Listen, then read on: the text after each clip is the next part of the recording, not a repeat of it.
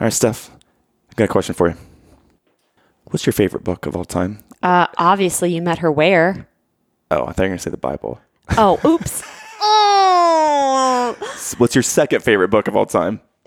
You Met Her Where?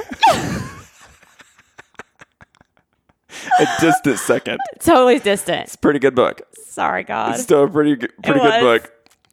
But we're so excited. Where can people get our book, honey? Okay, I know this.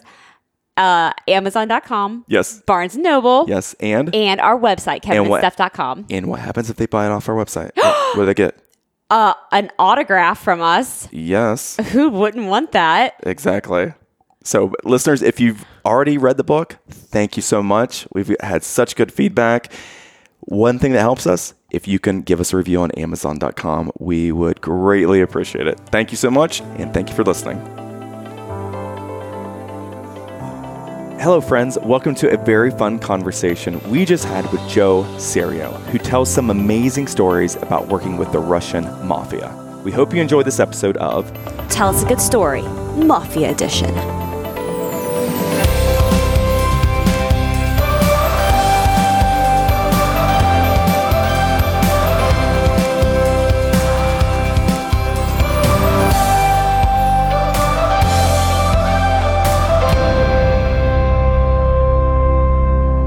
Steph, are you ready for this, honey? Yes. We are about to get a history lesson, I believe, right now. And here's what's cool. This individual we're about to have a conversation with actually reached out to us. We didn't reach out to him. And I wish this would happen with all the everybody. Time. That all would be the time. Amazing. Absolutely. I love Especially how the way guests this like works. this. Absolutely. So, ladies and gentlemen, our next guest holds a PhD in criminal justice, is a full-time professional speaker, trainer, and author. This man wrote the critically acclaimed book, Investigating the Russian Mafia, and will be profiled in an upcoming episode of 48 Hours on CBS. Ladies and gentlemen, please welcome to Tell Us a Good Story, Dr. Joe Serio. Hello, sir. Thank you. How are you? We are great. So good. I appreciate you reaching out to us. You are one of the few people we've said yes to who have reached out to us. With good reason. Yes. When people hear his stories. How'd you come across our podcast and started listening to a couple episodes, I guess? Because you interviewed a friend of mine. Okay. Joe McCarville, who's a 911 dispatcher. Yes. Posted his session. And I follow, whenever Joe does a podcast interview, I take a look and see, okay, are these people I would want to talk to? Okay. Can I then talk to Joe and see if I can get connected? And I mean, you guys are just ridiculous. I started listening to I went and listened to his interview. And then I started listening to more interviews because of you guys, because of the way you are. And I was like, all right, this could be fun. So because I drive a lot, I just started listening to you guys like crazy. And I'm going to tell you a quick story right off the bat, if you don't mind. Oh, I would love it. Tell us a good story, Joe. Oh yeah, that's what I guess so. So this never ever happens.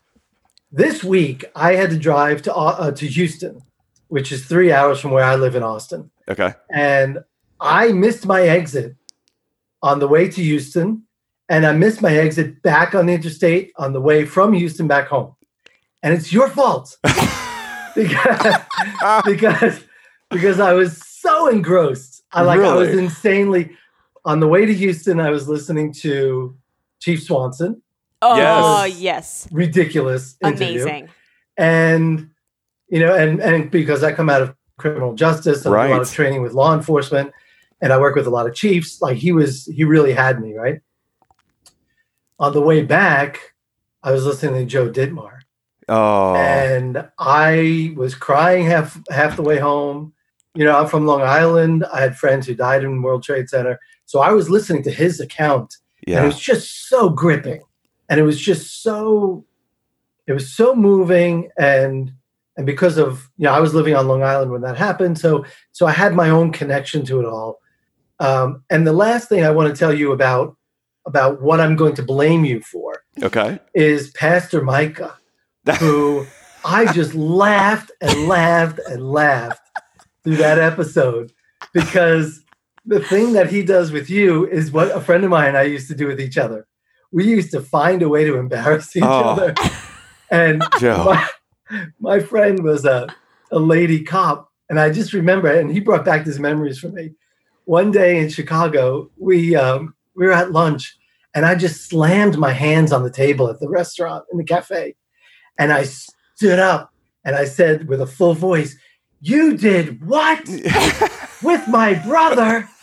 And we would just do that. Like we both did it to each other at the drop of a hat with zero warning. And it was just, and he reminded me of that so much that I just laughed between that episode and the episode with your sister. Oh my God. Oh, Joe. I just laugh at this show. And last thing I want to say, please, you guys, I really, really, truly, and deeply hope that you appreciate what you're doing, because you are so fresh and so real and so impactful that, you're just sitting around having conversations, but the conversations are changing people's lives. And they're crazy emotional in some cases. They're crazy funny and ridiculous in other cases. And it's just like, I haven't looked forward to listening to a podcast this much. I only listen to 3 podcasts. That's it. Yours and 2 others. And so just thank you. Thank you. Oh my gosh. Well, you just made my wife cry. Oh Joe. My gosh. That was amazing. Because you guys are amazing. Thank you, Joe. Thank you so much. As you can imagine, right?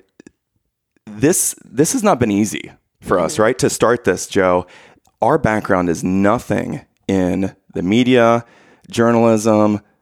Our background is complete opposite, right? Steph's a registered nurse. I'm a CPA. I'm a finance guy. So for us to put ourselves out there, right, and have conversations and tell these stories like publicly that are embarrassing, right? And mostly it's embarrassing to me, not you. It took some risk, right? It took some courage. It took some faith. So to hear that, man, that just made our day. So thank you. Thank you. Good. Well, Joe, that's all we wanted to talk to you about today. So great thank conversation. you. I really It was appreciate your time. Okay, so I need to tell something real quick. So you guys, this man's background is phenomenal. And I know we're getting to it, but he was involved with the Russian mafia. All right. So right before he gets on, and I've already talked to Joe about this, I was like, babe, how are we going to understand this man? Like, are we going to be able to understand him? Do we need an interpreter? Do we need an interpreter? And he's like, babe, he's from Texas. He's from Texas. I'm like, okay. So then Joe comes on and starts talking. I'm like, oh, he's totally American. Okay, yeah, he's fluent in English. But then he all of a sudden starts speaking Russian. I'm like, wait, what? So take us back, okay? You started studying Russian in college and then later moved to Russia for a period of time. How did you get involved with that right in college? It's really a silly story. I was afraid of everything growing up. And I was interested in everything, which is a really weird combination because it meant that I was totally paralyzed, right? So sophomore year, I had to pick one last class to fill out my class schedule. And there was no way. I just couldn't choose. So I shut my eyes and I twirled my finger in the air and I put my finger down on the paper. I swear to God, for the rest of my life, this one decision affected everything from that day in 1983 up until now. Everything. Wow. My finger landed on a class called Who Are the Soviets? And it was literature, politics, history, culture of the Soviet Union, and everything except language. So that summer, my father, who I did not have a good relationship with my father, and we only had like 2 real conversations, like real dialogues. And one of them was that day, and he said, you know what? As an immigrant, he understood the importance of language. He said, if you want to have any chance of understanding these people, you should start studying Russian language right now. And I had no idea how ridiculously hard that was going to be. And so I dived right in. I got hooked on it, and I just kept going. And when college ended, I went to Moscow and studied there for 6 months. And it was just one thing after another, and just door after door after door just kept opening. Jeez. That's amazing, Steph, how he chose his career in life is exactly how you chose your husband in life. Pretty how you much. just closed your eyes, pointed to the phone book, and there I was. It was lucky it was impacted the rest of your life. You and Joe, luckiest people alive. I have never heard of that one time, Joe. I have heard of people opening a Bible and like just putting their finger on something like, oh my gosh, that speaks to my life, what I'm going through right now. But I've never heard of that type of career path. Yeah. I mean, that's incredible. So when you went to the Soviet Union, what did you do there? So the first time I went in 86 for 3 weeks as a tourist, and then I was there in 87 for 6 months as a student studying. And then in 90, I moved from New York to Chicago. I worked for the vice chancellor of the University of Illinois, he sent me for about 9 months. And I worked in National Police Headquarters of the Soviet Police. And where was that? Was that Moscow or somewhere else? That was in Moscow, yeah. In Moscow. Like a half a mile from the Kremlin.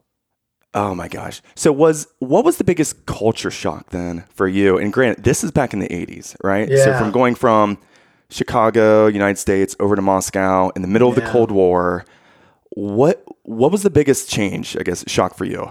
Yeah, I was really shocked because, I grew up fairly sheltered, and being, from a large family, but I was one of the younger ones, so I was really sheltered. And then I get over there and I'm thinking, this is a superpower, but it's kind of a dump. I mean, really? It's just, I was really shocked. I'll give you one quick little example, and this totally blew my mind. In the park, they had a Pepsi machine. And so we're in superpower land, and I'm walking in the park, and I see these people with at the soda machine with a cup. And they press the nozzle, and the soda comes out, and they stand there and drink it. Then they turn it upside down, and it activates kind of spray wash, and they leave the cup there for the next person. And I'm like, no, not going to happen. Not drinking out of that cup. And so it's kind of a simple little example, right? But it was like, is this where I landed? How can this possibly be a superpower if, the streets are crumbling, the cars are all the same, basically 3 different models of cars, essentially. The weather is ridiculously cold. It was really brutal. But what happened very quickly was I started understanding the people and what they've been through. And what they've been through is ridiculous. It's insane. KGB, Gulag, work camps, labor camps, Stalin, World War II, the amount of sacrifice that these people went through is just absolutely staggering. And they treat foreigners like royalty. Oh, really? I wasn't expecting that.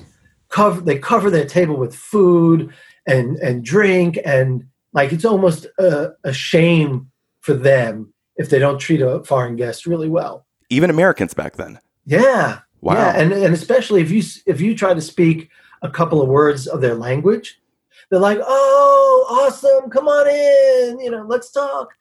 It was amazing. It was really amazing. I wasn't expecting that, Joe. I wasn't either. I didn't think they would be kind to you. I thought there would be like this preconceived notion because you were an American, but it was the polar opposite of that. Yeah. So they're very clear. They're very clear about the difference between the people and the government. And they said, we want your life. We want your style, your lifestyle. We just don't want your politics. Huh. So they didn't like American politics. Is that what you're saying? Yeah. Interesting. Oh. It's a very complicated and long story. Yeah. So for listeners, how would you describe the Russian mafia, organized crime back in the 80s? Yeah, when you were investigating it and knee deep in the details and the research of that.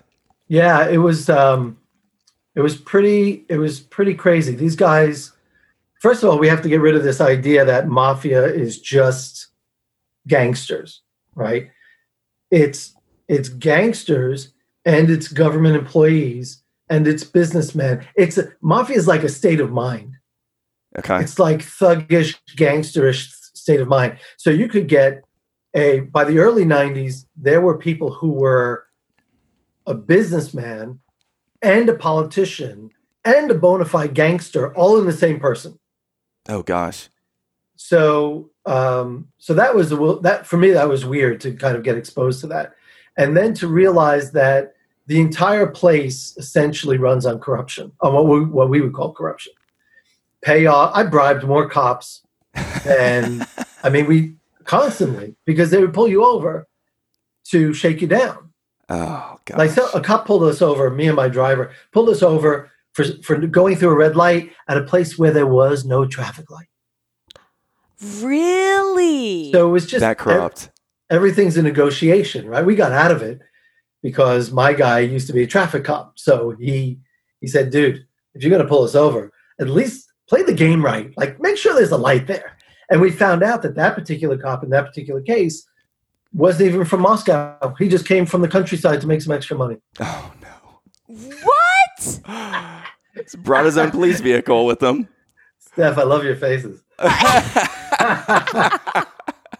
Yeah, here's the thing. Yeah, people think Steph is playing like she's like very animated. No, this is her real life. This is her waking up in the morning like she's ready to go. Like, no, this isn't an act, people. Like, this is her real life. I'm like so ingrained in this. Okay.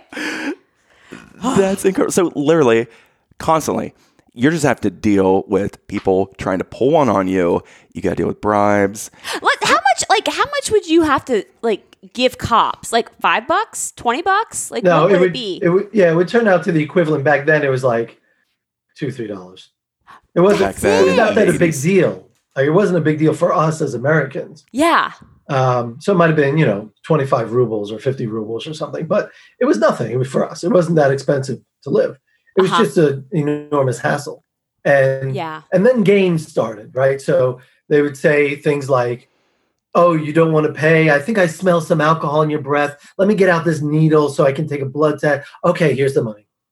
Really? It's all what? Yeah, just games. So did everyone want to be a cop then? So you could get those bribes, get those payoffs? You know what? It didn't matter, right? So you can either be a gangster and steal the money. You can be a cop and bribe people, or take bribes, or you just be a government employee and take bribes from there. Like let me tell you this. When I was there in 87, my friends and I bribed our way into an empty restaurant. Right? So you would think, okay, I got to bribe my way into a full restaurant. Empty. To get a good seat, right? At the trendy restaurant, whatever. We bribed our way into empty restaurants because the people in the restaurant, the waiters, whatever, they were going to make the same amount of money no matter whether they're serving people or not serving people, because the government owned everything. Right. So I'm going to pay you your 200 rubles a month, regardless of who comes and whether you make money as a restaurant. So they said, okay, you know what? We're going to keep the door locked and we'll just let in people who give us bribes. So the guy unlocks the padlock from the inside, opens the door kind of his body width, and says, okay, 10 rubles. Like, wait, what? He said, 10 rubles. You got to pay us 10 rubles to get in. And I'm looking through the glass. I'm like, there's nobody in there. Right. What are you talking about? So here's the bottom line. If you're a gatekeeper and you control something, and if somebody wants it, you're not going to give it up for free. So if you want it badly enough, then it's going to cost you 10 rubles. You want to come in this restaurant? I don't care if you do or not. So if you want to, pay the 10 rubles. If not, screw off. Gosh. Oh, my goodness. So everything, literally everything. So how many people, so going back to the Russian mafia, Joe, how many people do you think was infiltrated in that? I mean, hundreds of thousands of people in Russia as part of this mafia, this organized crime?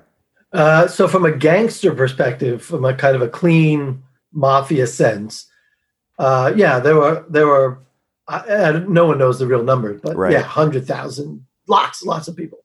Mm-hmm. And there were gangs everywhere because of everything I just told you. The state runs everything, and they didn't really care about consumer demand. So everything was in short supply because all the resources were going to the military, whatever.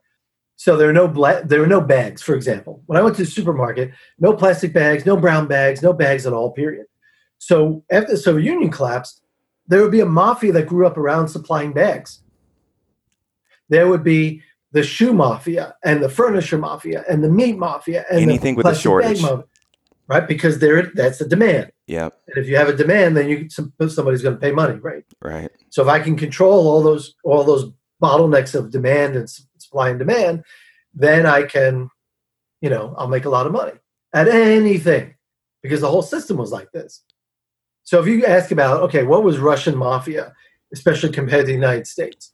In New York City, where I'm from, you'd have the mafia controlling stuff like garbage, concrete, like the concrete industry in New York City in the 70s and 80s, just wildly controlled by the mafia. Okay, now take that and apply it to virtually everything. Everything. Across 11 time zones. Oh, really? Oh, Soviet Union is enormous. It's huge. Let me give you just one crazy little thing.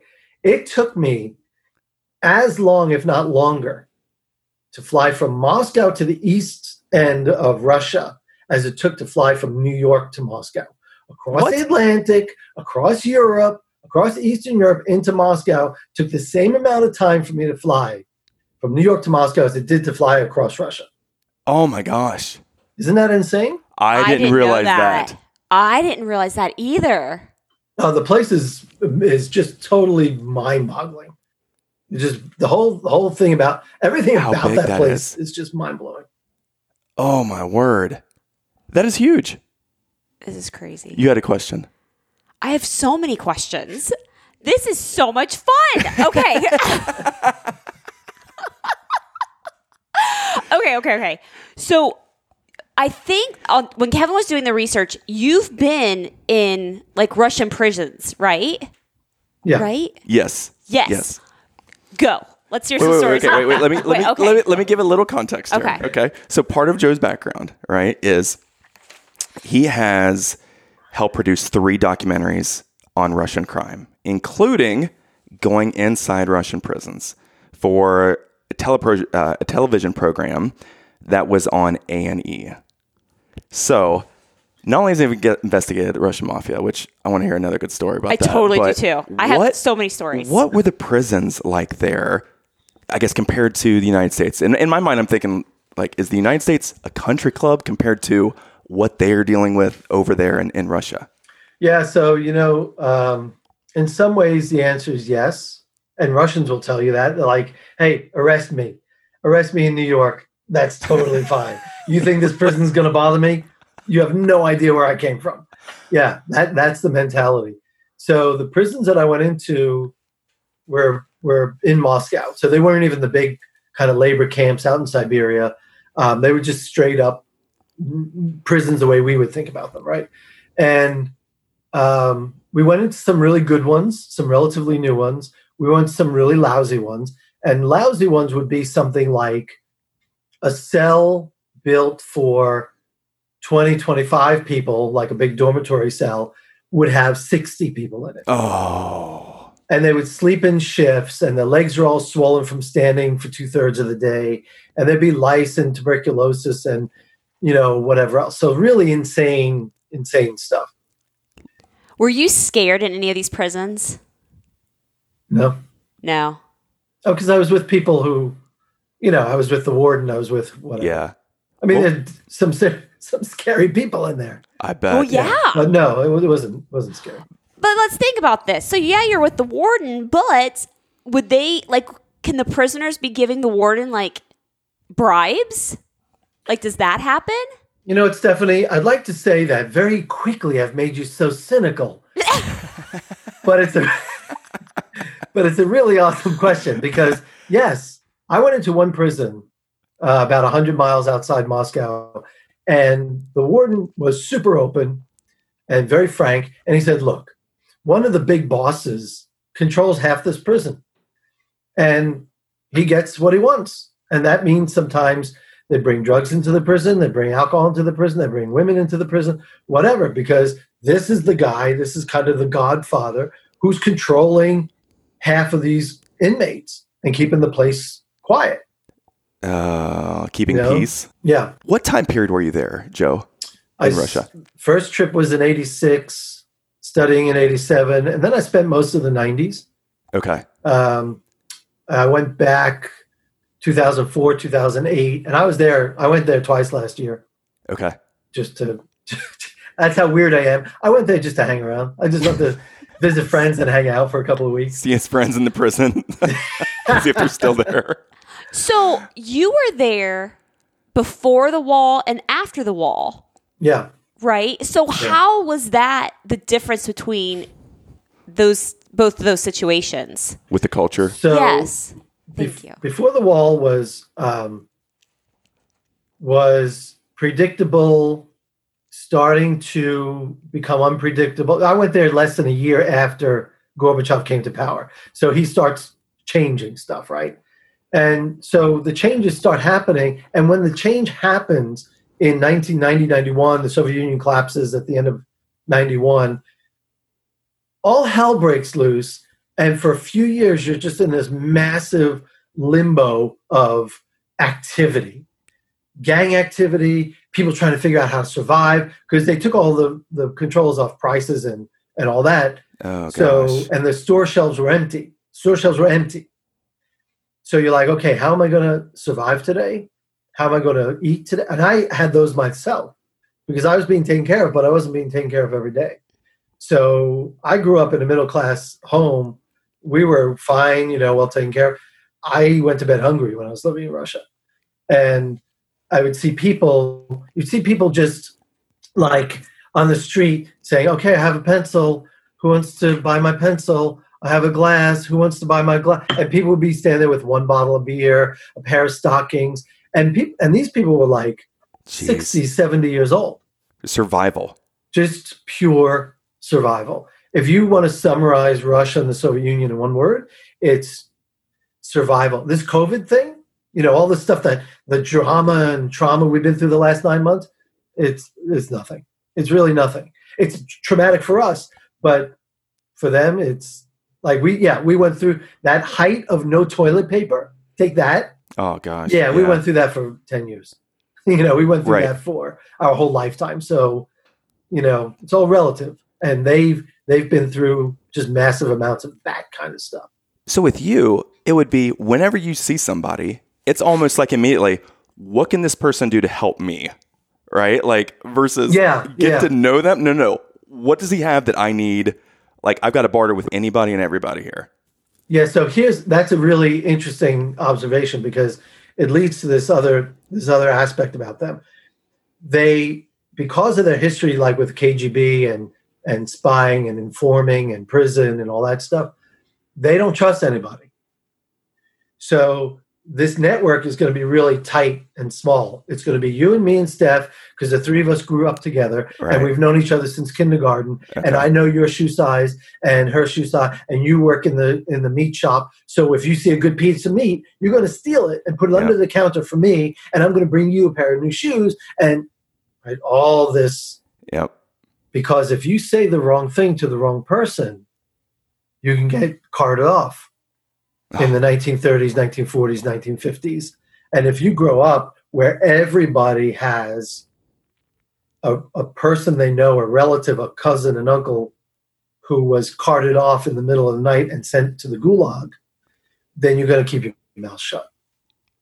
And one of the sayings they have is, a word spoken is a shot fired.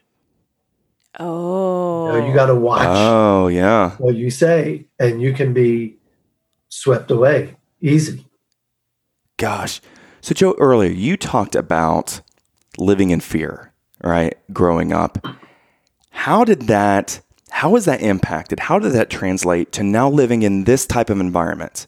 And most normal people would be then fearful of everything, right? What did you have to do just to survive the fear of every day, of what you got to do just to get through the day?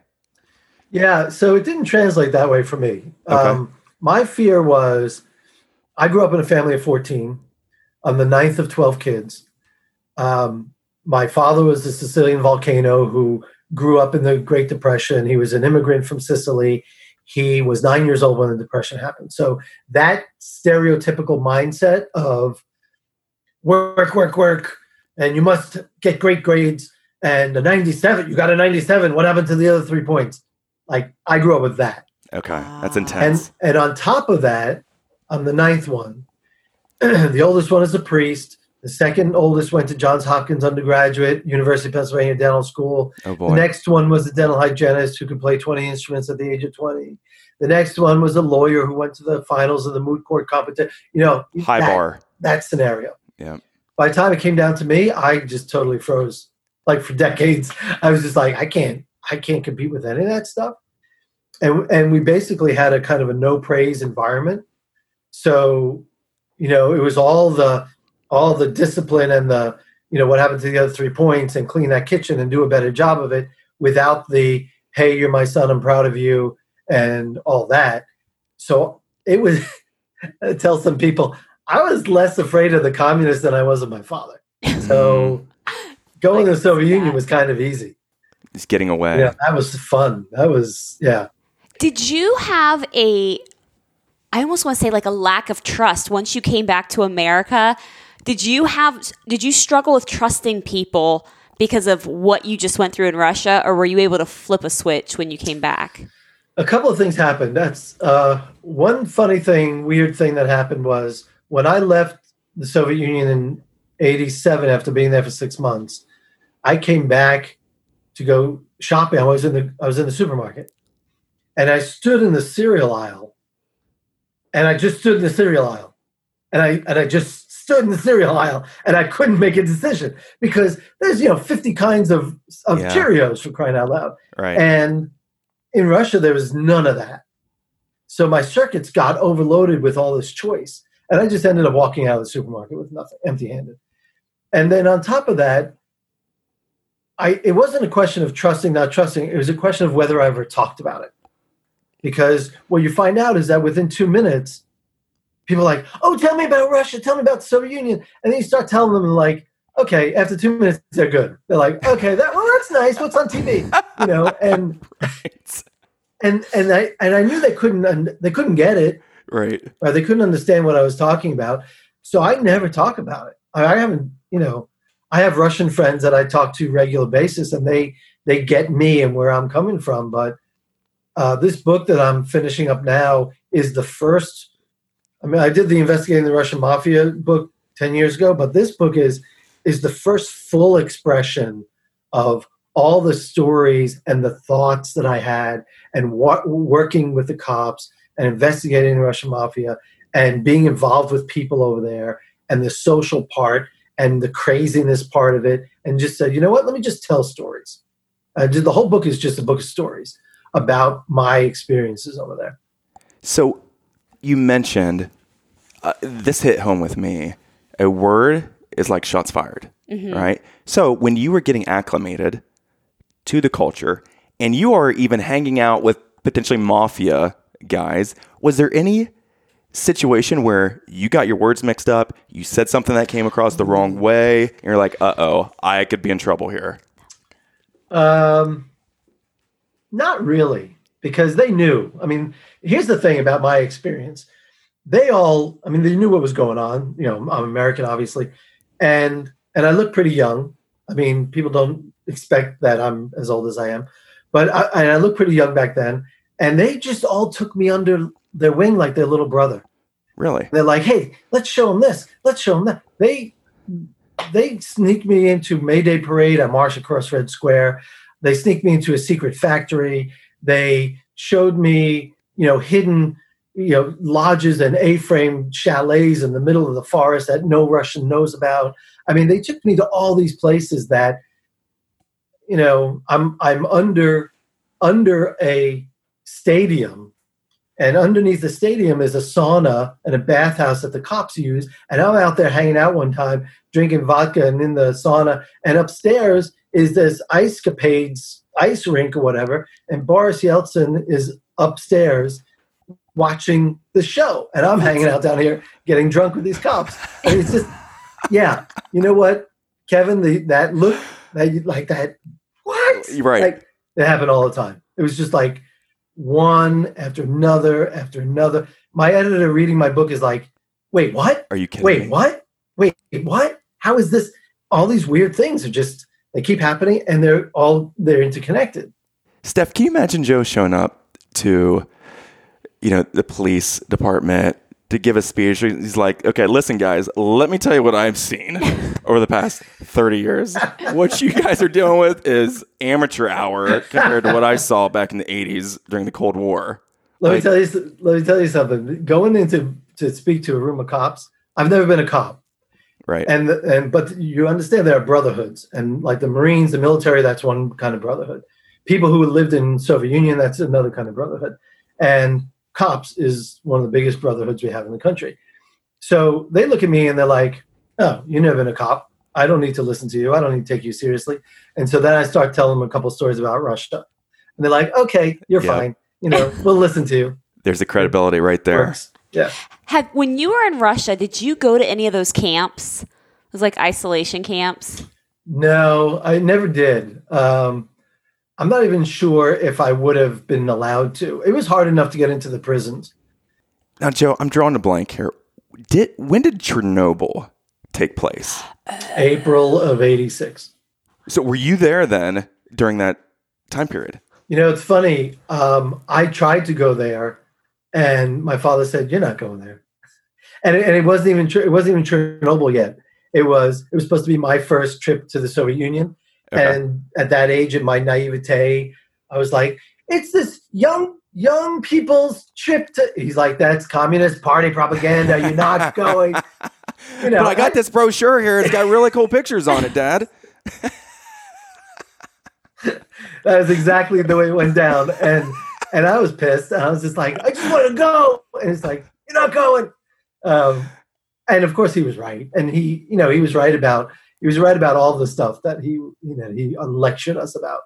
Okay, so I want to go through the list of things you sent me. Now, for guests, we always ask them, "Hey, are there any stories off the top of your head that you think would be fun to share?" And you gave me a handful of items. A lot. Here, right? I love this. So you have something about Nancy Reagan's motorcade back in the day. Can you share that story with us, Joe?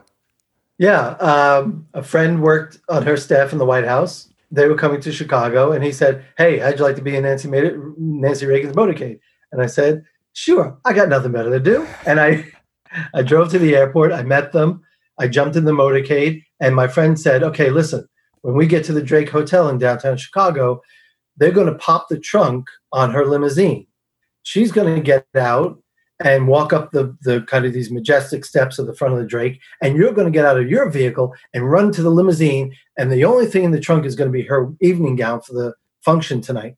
So you get that and carry it draped across your arms and fall in behind her and go up the steps and go with her up to the presidential suite, and then just put the dress wherever it needs to be." And then later that night, I attended the function, and I was standing, 3 feet from her, and she and Barbara Mandrell and I were just hanging around, chit-chatting, and before she went up on stage. I'll tell you what, I haven't heard the name Barbara Mandrell for a long time. That brings back memories, Joe. Was Nancy sweet? Oh, of course. Yeah. Right? She just seemed sweet. Had to be.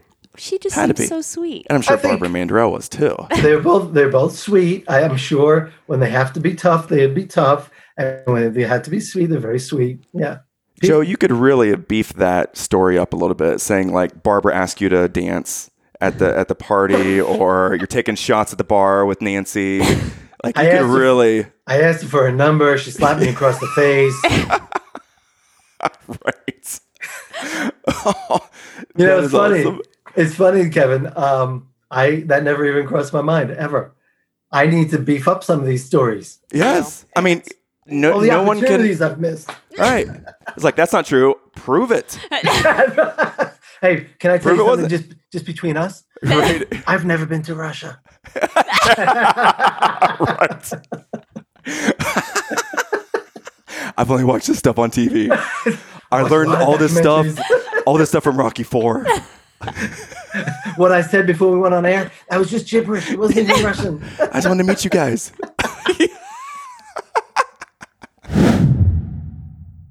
So tell us about the book that you're finishing up and how you are getting profiled on 48 Hours on CBS. What's coming up here over the next couple of months for you, Joe? So the book is called Vodka Hookers and the Russian Mafia: My Life in Moscow. So, and I don't know how I stumbled onto that title, but it's a killer. Gets your attention. Like, everybody is like, I got to read that book. Right. And it's basically the whole story from the finger twirling up until today, because the people I was investigating in the 1990s, their names came back up in the press over the last 4 years. You know what I'm saying? Yes. Yeah. So what happened? I'm not going to tell you the details of this case because it's pretty gruesome, but there was a case that happened this year where, let's just say that somebody killed some people, and it turns out I knew the shooter. Oh, really? I knew him 20 years ago in Russia, and we worked together. So the story comes out in the media, and the New York Times calls me and says, "Hey, are you Joe Serio who worked in Russia?" I said, "Yeah." And then they told me the story about the situation, and I'm like, "Why are you telling me? And how did you get my name?" And they said, "He wrote a 2,000-page manifesto, and your name is in it like 10 times." No way. Yeah. Like, this is how kooky my life is. It just, everything that I wrote on that list to you, it just keeps popping up. Weird stuff keeps popping up. So are you in the witness protection program right now, Joe? Is that what is behind you? Maybe soon. So the New York Times calls and tells me that, and then 48 hours calls me a few days later, and we talked for a few hours, and they said, "This is COVID, but are you willing to travel?" I said, "Yeah, absolutely." So I went to LA and I did an interview with 48 Hours, and talking about this guy and giving my kind of profile of what this guy was like. And the episode's going to come out, they think, probably around January, February 2021. Okay. And that'll just be another kooky little event in my life. Oh my gosh. Good for you, Joe. With everything going on with like Russia right now and the US, like, do you believe any of it? With the election stuff? Yes. Oh, yeah. Oh, my God. There's so much more than any of us even imagine. I have no evidence of collusion. Do I think the Russians impacted the election? Absolutely. Do I think that the Trumps and Russia are very close? Absolutely. Do I think he got money from the Russians? Tons of it. And I believe that they're all involved in, at the very least, a lot of money laundering. And the people who, do you remember the Salt Lake Olympics? Yeah. And there was a scandal around the figure skating that a medal was awarded to somebody who didn't deserve it, and it turned out it was fixed. Yes. Right? So one of the guy who fixed it, like the specific man who fixed it, is somebody we investigated in Moscow. He's a major, major gangster, and lived in Trump Towers, and used to run a major illegal gambling operation out of Trump Tower. Out of Trump Tower. And, and that's the tip. That's the tip of the iceberg. I believe, my personal opinion is that there's massive amounts of funny business, to be nice about it, that's gone on between the White House and Russia, and just American politicians in general, right, and Russia, and, whatever, scams and crimes. And oh, man. I don't doubt that. I don't doubt that at all. I doubted it until I talked to Joe, and I totally believe Joe. No, I don't doubt that. The underbelly of political stuff. I think the positive. Kevin, I try to you think. See how this works? This woman doesn't know me from a hole in the wall, and she totally trusts me. Right. That's how this works. I'm so if believable. Joe said it must be true. Obviously, right? That totally changed your opinion everything from what you saw on Facebook yesterday. See? Exactly. If you don't mind, I want to say something else that's a little more broadly applicable. Please. My whole life was based on fear. And if you look at the books that I wrote, the other books that I wrote on overcoming fear, emotional intelligence, public speaking, time management, all of those, they revolve around the topic of fear. It's things that people are afraid of, and how do you deal with your fear to have your bigger life, your best life, which is why I write those books. Russia was a side trip. I never wanted to go to Russia. Then my twirling finger decided that. I always wanted to be a speaker from the time I was 13, 14 years old. And because of the way my life went, I understood after I collected all these stories that the one thing that keeps people from realizing and manifesting the life, the breath that God gave them for a lifetime, however many years that's going to be, is their primary task, is to realize the talents and to be of service to other people. That's why I wrote those books, so that you have a way to deal with your fear and to get outside of that comfort zone in that small space and to live a bigger life. So when I went to do the 48 Hours interview, I was pretty nervous. They told me, they said 15 million people are going to watch this. I said, all right, no pressure. Thank you for freaking me out. And so during the morning of the interview, I sat in my hotel bed and I went through the process that I've developed for myself over the years. And one of them is just breathing. Just breathe, because we have to get through the stuff that freaks us out, because that is the single thing that stops us from having a list like that. Right? From having crazy experiences and figuring out what our purpose and calling in life is. So I do my breathing. And then I think that day I was thinking about my mom, who gave birth to 12 kids, was an amazing, amazing person. And she just passed away last year. So I thought about her. I thought about the World Trade Center, because I was still living on Long Island on 9/11. And the primary thing I think is, look, these people had a choice. Their choice was either to perish in a fire or jump out of an 85th floor window. There is nothing in my life that comes even remotely close to being that scary. Not even close. And so I went through this for 10, 15 minutes. And by the time the car came to the hotel to pick me up and took me to the interview site, I was ready to go. I bet. I was like, let's do this. Because once you put things into perspective and you get proportion back in your head, because that's where fear lives. It's not real. It's inside our heads. And once you shrink the monster that you have stretched into be this just incredibly impossible thing to embrace, once you've shrunken that back down to size, you can do anything. The purpose of my life is to help people tap into their purpose. That's all I do. That's all I'm ever going to do for the rest of my life. I speak, I write, I train, I play music, I travel. Those are the only 5 things I ever do, and I will never do anything else. Because finally, in the last 5 years, that was the flame that I realized my life is about. That is so good, Joe. That is so good. And a great way to end this conversation. Mm-hmm. So listeners, for more information about Joe, you can go to his Facebook page at Joe Serio. That's Serio. And I would highly recommend and encourage listeners to check out his website and his list of books at joeserio.com. That's Joe Serio, Serio.com. Joe, thank you so much. What a privilege this was for us. This was amazing. Thank you for reaching out to us. Thank you, Joe. Thank you. And thank you guys for being so awesome. Hello, friends. Thank you so much for listening.